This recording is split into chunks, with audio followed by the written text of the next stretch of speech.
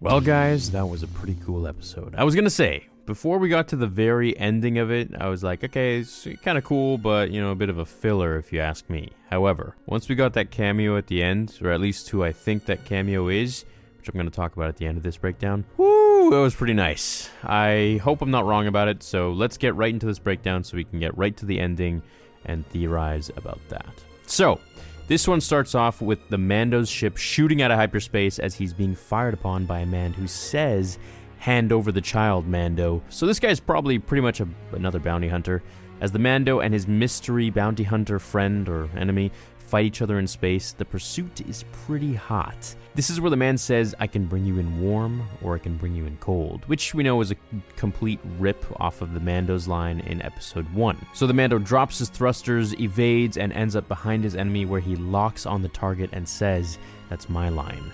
Fire!" and blasts him to oblivion. As the ship is partially damaged, he repairs it as much as he can with the computer, but it really doesn't work. So we see him doing an emergency land towards Tatooine, which, funny enough, is also what Qui-Gon did. This was the home planet of Sand. No, it's Anakin Skywalker. For those of you who are new to Star Wars.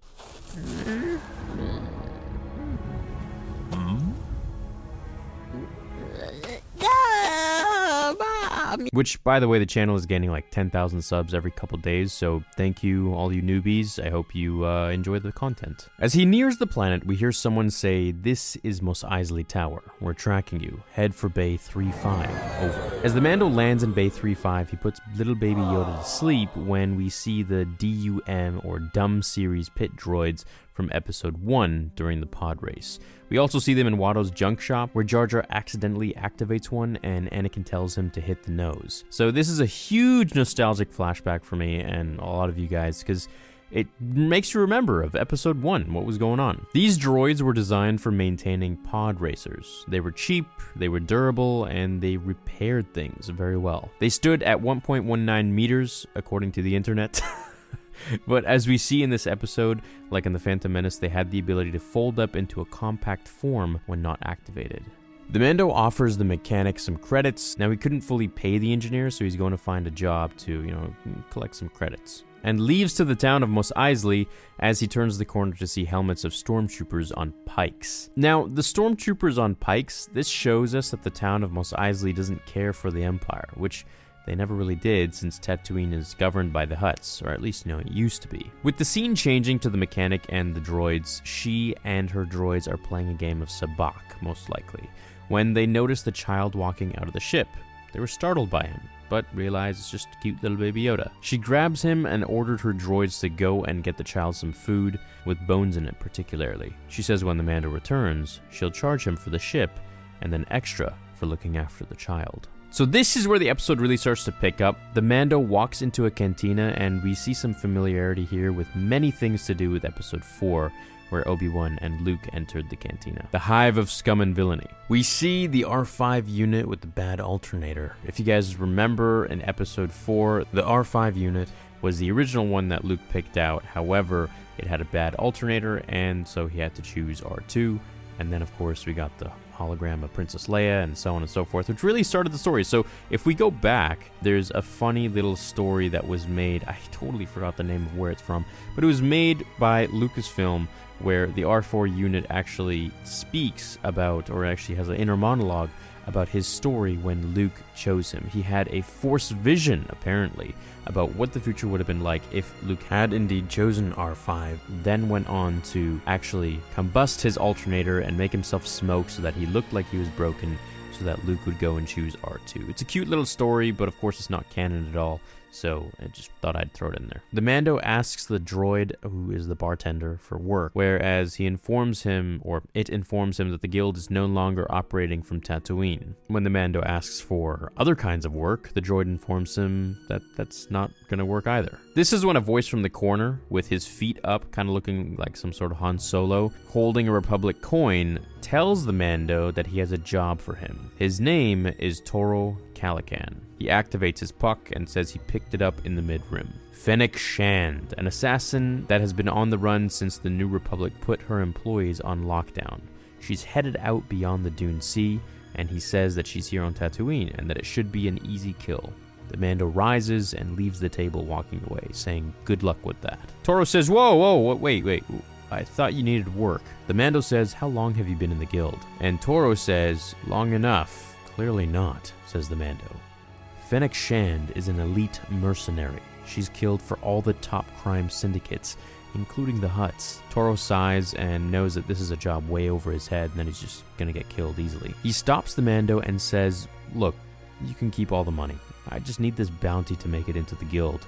This is my first job. The Mando accepts and tells him to meet him in the hangar in half an hour. As he heads back to the ship, he finds the engineer holding Baby Yoda, and she starts to, go on her talks about trying to get more money from him. As the Mando sort of ignores it and heads out and finds Toro waiting with 2 speeders. They blast off into the sand dunes, which gave me a big flashback of Anakin on the speeder going to save his mother from the Sand People, and it also reminded me of Count Dooku on a speeder from Episode 2. It didn't remind me much of Episode 6, because these two were the sand planets, Tatooine and Geonosis. As they stop, the Mando and Toro come across Tuskens when the kid freaks out and the Mando steps him aside as he starts to negotiate in sign language with them for passage through their lands. The Sand People agree and the Mando throws them Toro's new binocs. Access granted. They get back on their speeders, blast off without getting into any trouble from the Sand People, because we all know that they would have shot at them and chased after them if they hadn't bartered and come to a deal. Arriving at their destination, they watch over a dewback in the distance as they see someone passed out by its feet. They think this is Fennec, so the Mando asks for cover, and he goes up to the passed out dude who's another bounty hunter with a fob of his own, realizing that it's just a dead guy. He starts to run as he notices that she's near him when it's too late, and he receives some sniper shot. Hey, it's Kaylee Cuoco for Priceline. Ready to go to your happy place for a happy price? Well, why didn't you say so? Just download the Priceline app right now and save up to 60% on hotels. So whether it's Cousin Kevin's Kazoo Concert in Kansas City, go Kevin, or Becky's Bachelorette Bash in Bermuda, you never have to miss a trip ever again. So download the Priceline app today. Your savings are waiting. Go to your happy place for a happy price. Go to your happy price, Priceline.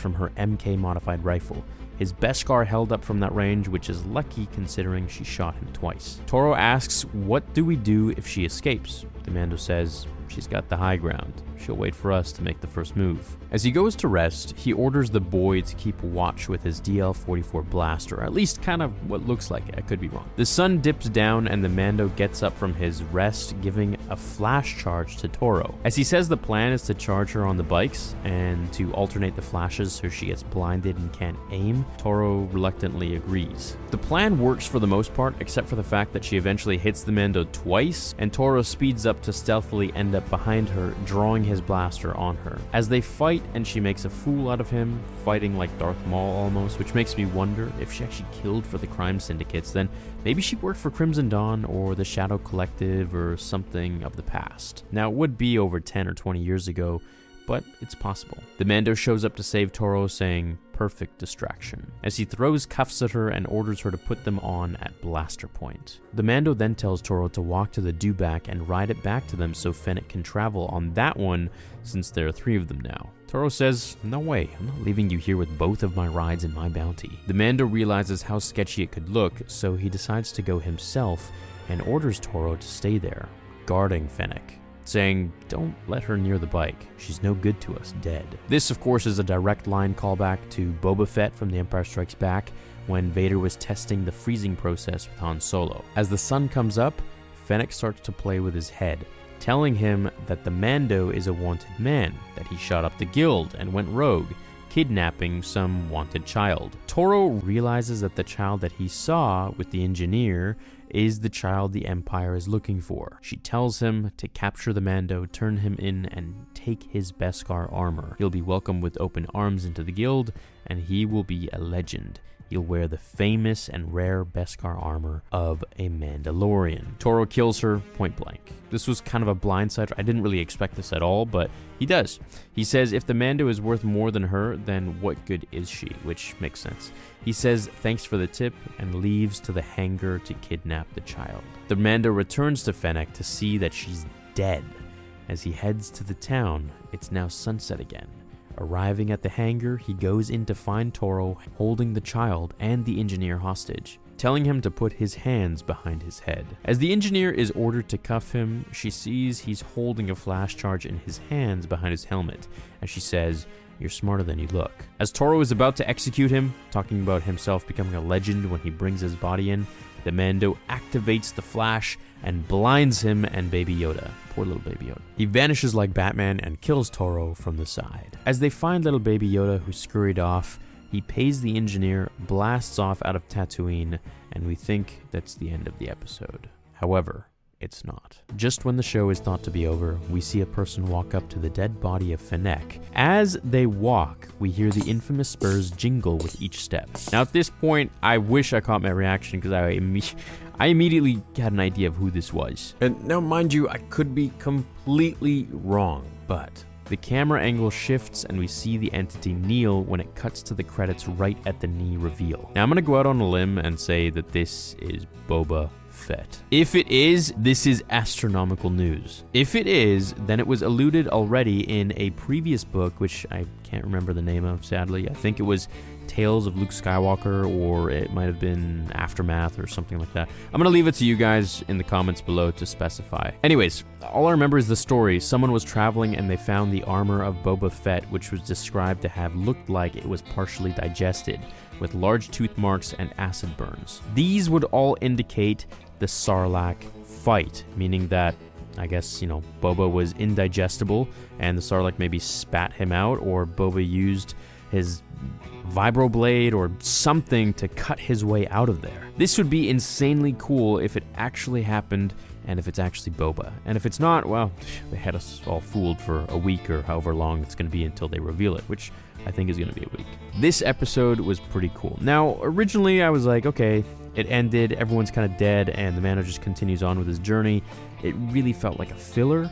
But once they put this scene in there with the possible idea of Boba Fett being alive after all these years, dude, I'm buzzing. I think this could be a really, really cool thing. So let me know what you think down in the comments below. Is it Boba Fett or is it someone else?